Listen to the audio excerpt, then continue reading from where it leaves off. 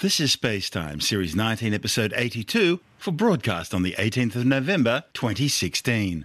Space Time is brought to you in collaboration with Australian Sky and Telescope magazine, your window on the universe. You can download Space Time as a free twice-weekly podcast just about everywhere, including iTunes, Stitcher, Pocket Casts, Bytes.com, YouTube, SoundCloud, Audio Boom, and from spacetimewithstuartgary.com. The show's also broadcast coast to coast across the United States on Science 360 Radio by the National Science Foundation in Washington, D.C. Coming up on Space Time, new clues about mysterious fast radio bursts. The power of the Force appears to be the same across the cosmos after all. And a funnel on Mars which could be a great place to look for life on the Red Planet. All that and more coming up on Space Time. Welcome to Space Time with Stuart Gary.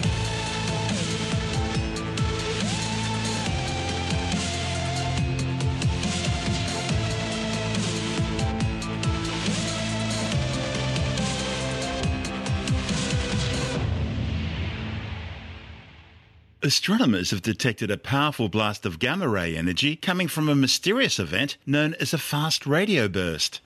The findings, reported in the astrophysical journal Letters, claims the gamma-ray event delivered 1 billion times more energy in gamma rays than in radio waves, thereby rivaling the supernova death of stars in their explosive power. The discovery represents the first confirmed finding of a non-radio emission coming from a fast radio burst.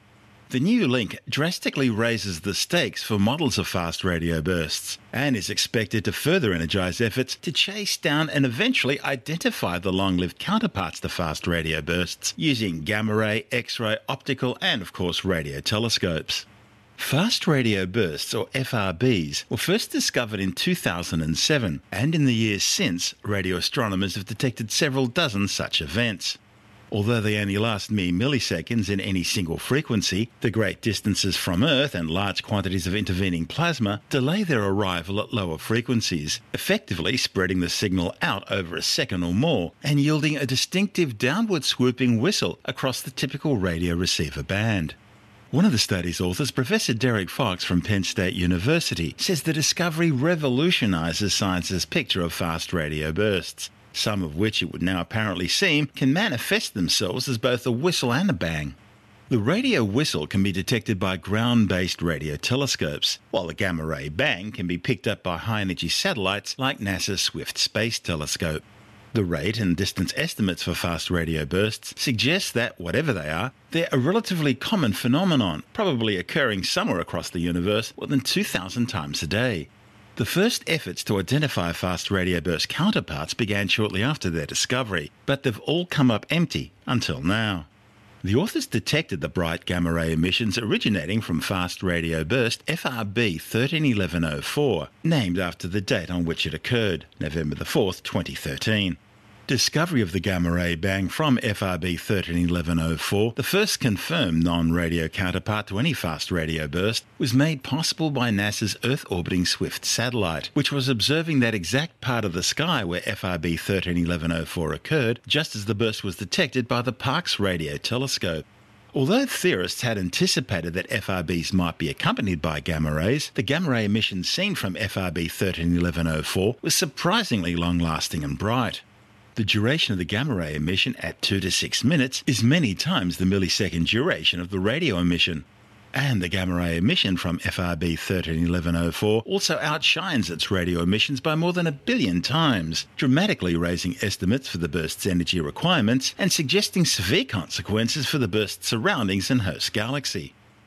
At the moment, there are 2 models for gamma-ray emissions from fast radio bursts. One involves magnetic flare events from magnetars, highly magnetized neutron stars, the dense remains of collapsed stars much bigger than the Sun.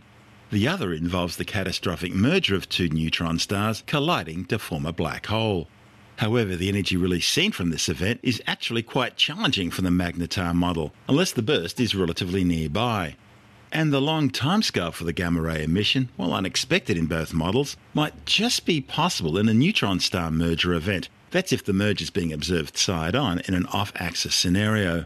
The thing is, the energy and timescale of these gamma ray emissions associated with FRBs are actually much better suited for some types of supernova explosions, or for that matter, some supermassive black hole accretion events. The problem is none of the existing models predicted a fast radio burst would occur in either of these two cases, which in reality tells you how little we really know about what fast radio bursts are likely to be. The bright gamma ray emissions from FRB 131104 suggests that the burst, and others like it, might be accompanied by long-lived X-ray, optical and radio emissions. Such counterparts are often seen in the wake of comparable energetic cosmic explosions, including both stellar-scale cataclysms, such as supernovae, magnetar flares and gamma-ray bursts, and as episodic or continuous accretion activity in supermassive black holes that commonly lurk at the centres of galaxies. The swift X-ray and optical observations were carried out 2 days after FRB 131104 thanks to prompt analysis by radio astronomers, who at the time weren't aware of a possible gamma-ray counterpart. It was also helped by a nimble response from the Swift mission operating team headquartered at Penn State. In spite of this relatively well-coordinated response, no long-lived X-ray, ultraviolet or optical counterpart was seen. The authors are now obviously searching for more fast radio burst counterparts in the hope of narrowing down the most likely progenitor event and eventually finally revealing the sources responsible for these ubiquitous and mysterious bursts.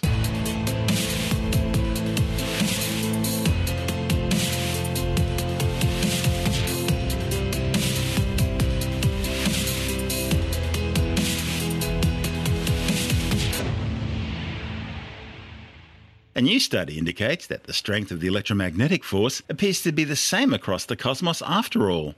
The findings, reported in the monthly notices of the Royal Astronomical Society, contradict earlier studies which appear to show a difference in the strength of the electromagnetic force in different parts of the universe. The study's lead author, Serdan Kotos from Swinburne University in Melbourne, reached his conclusion by undertaking the most accurate measurement yet of the fine structure constant in the light coming from a distant quasar, which was shining through a foreground galaxy some 8 billion light-years away. In physics, the fine structure constant, which is commonly denoted by the Greek letter alpha, is a fundamental physical constraint characterizing the strength of the electromagnetic interaction between elementary charged particles. Broadly speaking, the fine structure constant is 1/137. You can put maybe a dozen smaller numbers behind it. Quasars are the brightest objects in the universe. They're actually powerful beams of energy which can be seen shining across the cosmos. They're generated by material being crushed together and torn apart at the subatomic level in the accretion disks of supermassive black holes. On its journey towards the Earth, some of the quasar's light was absorbed by gas in the foreground galaxy, allowing the authors to obtain a detailed spectrum telling them just how strong the electromagnetism is in this galaxy. And because the quasar selected was one of the brightest known, the authors were able to make the most precise measurements so far of the fine structure constant. The authors found the strength of electromagnetism in this galaxy to be just the same as what it is here on Earth. According to the standard model of particle physics, the strength of electromagnetism, one of the four fundamental forces of nature, should be constant throughout the cosmos. However, in 2011, Professor John Webb from the University of New South Wales reported in the journal Physical Review Letters that the strength of electromagnetism may change depending on exactly where in the universe you are. Webb and colleagues reached their conclusion after examining the spectra of light from different quasars, which was shining through some 300 galaxies up to 12 billion light-years away, a time when the universe was just a fraction of its current age.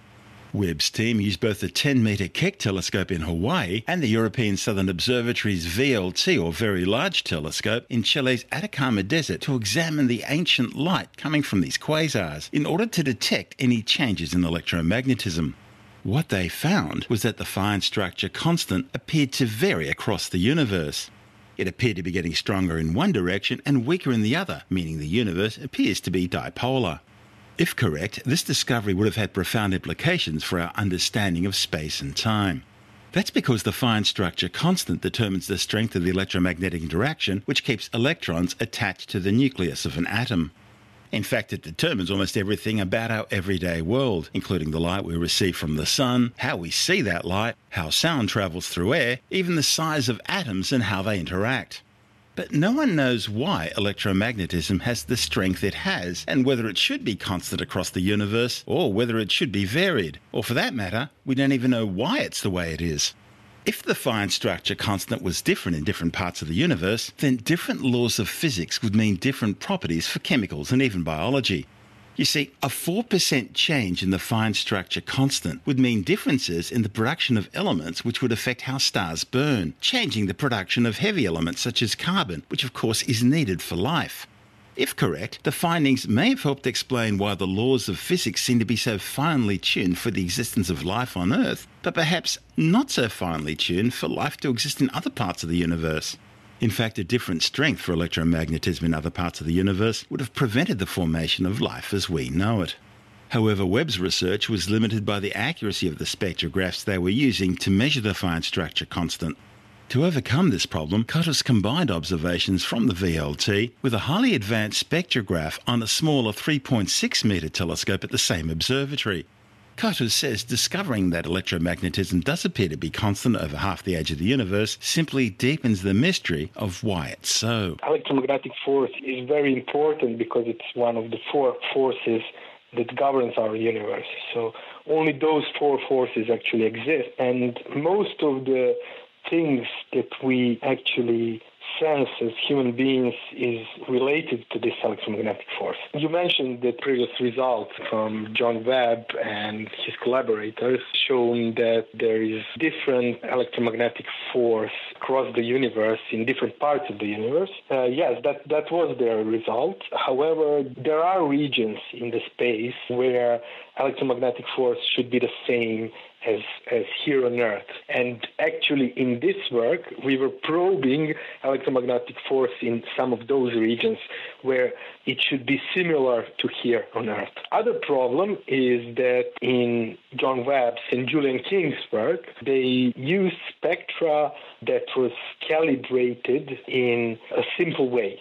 However, in our work, we tried to do more advanced calibration of our spectra. And by doing that more advanced calibration of that spectra, we realized that there are some other works realized actually that due to some problems in that calibration, there are some problems in those previous measurements. There are some possible problems. And we tried to account for those problems by using additional telescope on spectrograph and additional spectra from another telescope to actually put the right numbers on our ruler with which we measure this fine structure constant. And when you did this more precise measurement of the fine structure constant, what did you find?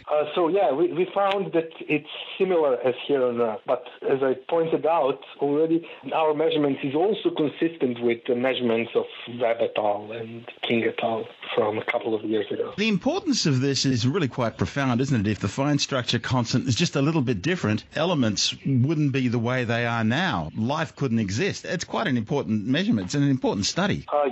Yes. So if fine structure constant was just 4% different than it is here on Earth, stars, for example, wouldn't be able to fuse carbon. So to produce carbon, and carbon is the main element in living beings, as we know. However, our measurements are probing the differences in strength of electromagnetism on much smaller scales. So we measure in parts per million scales instead of percentage scales that could affect living beings. So for now, the value of alpha remains 1 over 137? Yes. For now. With a little bit more digits. Oh, so we are probing it, as I said, with more digits. Yes, you're looking at millions. It still seems the same as it is, but we really need to focus and to measure it from probably even larger telescopes than we have now. By doing that, we could see if it is really constant. So take me through the process that's involved here. There was this quasar, it was shining its light through a galaxy. So we use very precise, high-resolution spectrographs, so we can disperse and see the rainbow of light in many, many small details. And then we look at the specific wavelengths where absorption features should be. So absorption in that rainbow should be at specific position. However, if it is slightly different and there is pattern of that difference between what we expect from looking at the spectrum of the same gas here on Earth and there in the outskirt of that galaxy through which quasar light is coming, if there is a difference, that should be due to different electromagnetic force in that cloud. And there's all sorts of things you've got to adjust in that measurement too, isn't there? Simply because of the distance that this quasar and the galaxy is from the Earth. Yeah, there is redshift, for example. So as we know, the universe is expanding. So that galaxy is going away from us, and therefore that light is, all of that spectrum is shifted towards red. So we actually see that pattern of absorption lines at different position than it actually is. So we need to adjust for that redshift before we can actually measure the pattern of that absorption and whether it is different from the one that we see here on Earth. And then you compare it to the one on Earth and let you know whether or not there's been a change in the strength between the photon and the electron, and whether or not that's changed. That's different from here and there. Yes. Also, there is one problem that was found a couple of years ago. So to make these precise measurements, we need to know actually the right ruler for the wavelength, so where those lines actually rest, okay? Yep. So if we don't know it precisely, and what has been found that we don't really know it, and we don't have a really good ruler for that, we need to use other method to actually figure out that ruler. And in this work, we used another telescope to actually figure out the more precise ruler. This was the 3.6 meter ESO telescope. Yes. We used that 3.6 meter telescope, has actually better spectrograph, which actually gives us that ruler. Because previously you were using the 8.2 meter VLT Very Large Telescope. That was the same telescope used by Webb, who was also using the Keck telescope in Hawaii as well. So we have used both of those. So the size of the telescope is actually giving us how much light we can get from those distant objects. However, spectrograph, we use spectrograph to give some meaning, actually, that ruler that I was talking about, to the spectrograph. So on this smaller telescope, we had a good ruler. However, we were collecting light from the big telescope. And by using both of them, we've put the good ruler onto the light from the big telescope, which gave us more light. And then we were able to measure it precisely as well as accurately. So really what you guys have done is you've made the most precise measurement yet of the fine structure constant in the distant universe. Yes.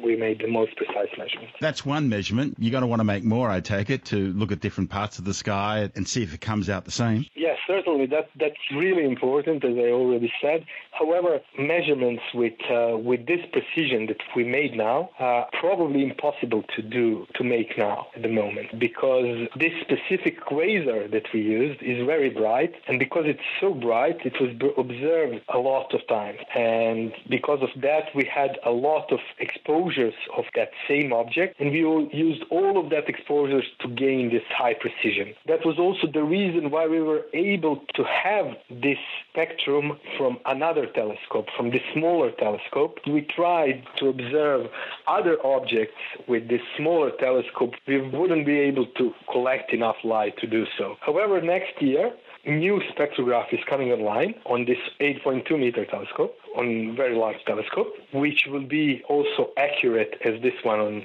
on the ESO 3.6 meter telescope. And with that spectrograph, we will be able to use similar method as we used on this to actually obtain very precise measurements. From a larger number of candidate quasars, I take it, and consequently galaxies between us and them. Yes. However, there is still a problem because all other objects, all other quasars from which we can measure, cannot get such precise measurements as we got from this one, because this is the brightest quasar on the southern sky above, particular redshift where we can actually measure this.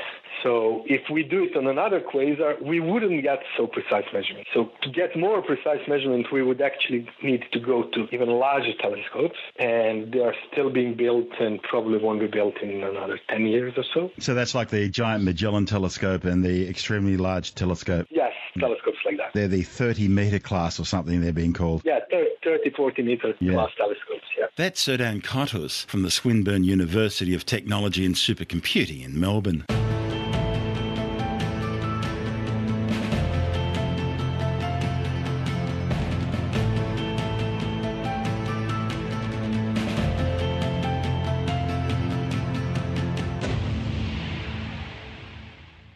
A strangely shaped depression on Mars may well be a new place to look for signs of life on the red planet. A report in the journal Icarus claims the depression was probably formed by a volcano beneath a glacier, and it could have been a warm, chemically rich environment well suited for microbial life. The study's lead author, Joseph Levy from the University of Texas in Austin, says his team were drawn to the site because it looked like it could host water, heat and nutrients, some of the key ingredients needed for life as we know it. The depression is inside a crater, perched on the rim of the Hellas Basin on Mars and surrounded by ancient glacial deposits. It first caught Levy's attention back in 2009 when he noticed crack-like features on pictures of depressions taken by NASA's Mars Reconnaissance Orbiter spacecraft. The depressions look similar to ice cauldrons on Earth, formations found in Iceland and Greenland made by volcanoes erupting under an ice sheet. Another depression in the Galaxis Fossae region of Mars has a similar appearance. Levy says these landforms caught his eye because they were weird-looking. Both were concentrically fractured, so they sort of look like bullseyes, and that can be a very diagnostic pattern seen in Earth materials. But it wasn't until this year that he and his research team were able to more thoroughly analyse these depressions. They used stereoscopic images to investigate whether the depressions were made by underground volcanic activity that melted away the surface ice, or whether they were made by an impact from an asteroid. The authors used pairs of high-resolution images to create digital elevation models of the depressions that enabled in-depth analysis of their shape and structure in 3 dimensions. The team were able to measure not just their shape and appearance, but also exactly how much material was lost from the depressions. That 3-dimensional view allowed them to determine whether the depression was caused by volcanic activity or by an impact event. The analysis revealed that both depressions shared an unusual funnel shape with a broad perimeter that gradually narrowed in depth. That surprised Levy and raised the possibility of it being caused by melting concentrate in the centre that removed ice and allowed material to pour in from the sides. If it was an impact crater, it would have started with a much smaller crater in the past, and by sublimating away ice, it would have expanded the apparent size of the crater.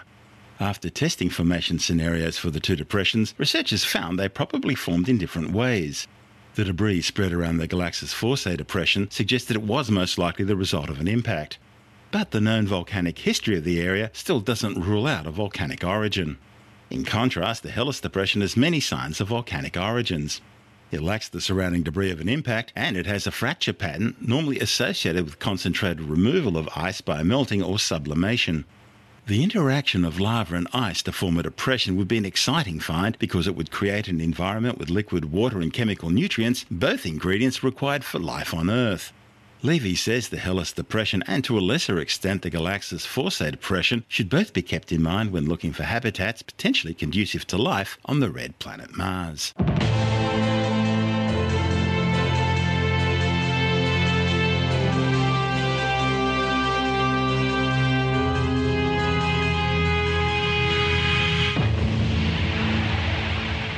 And that's the show for now.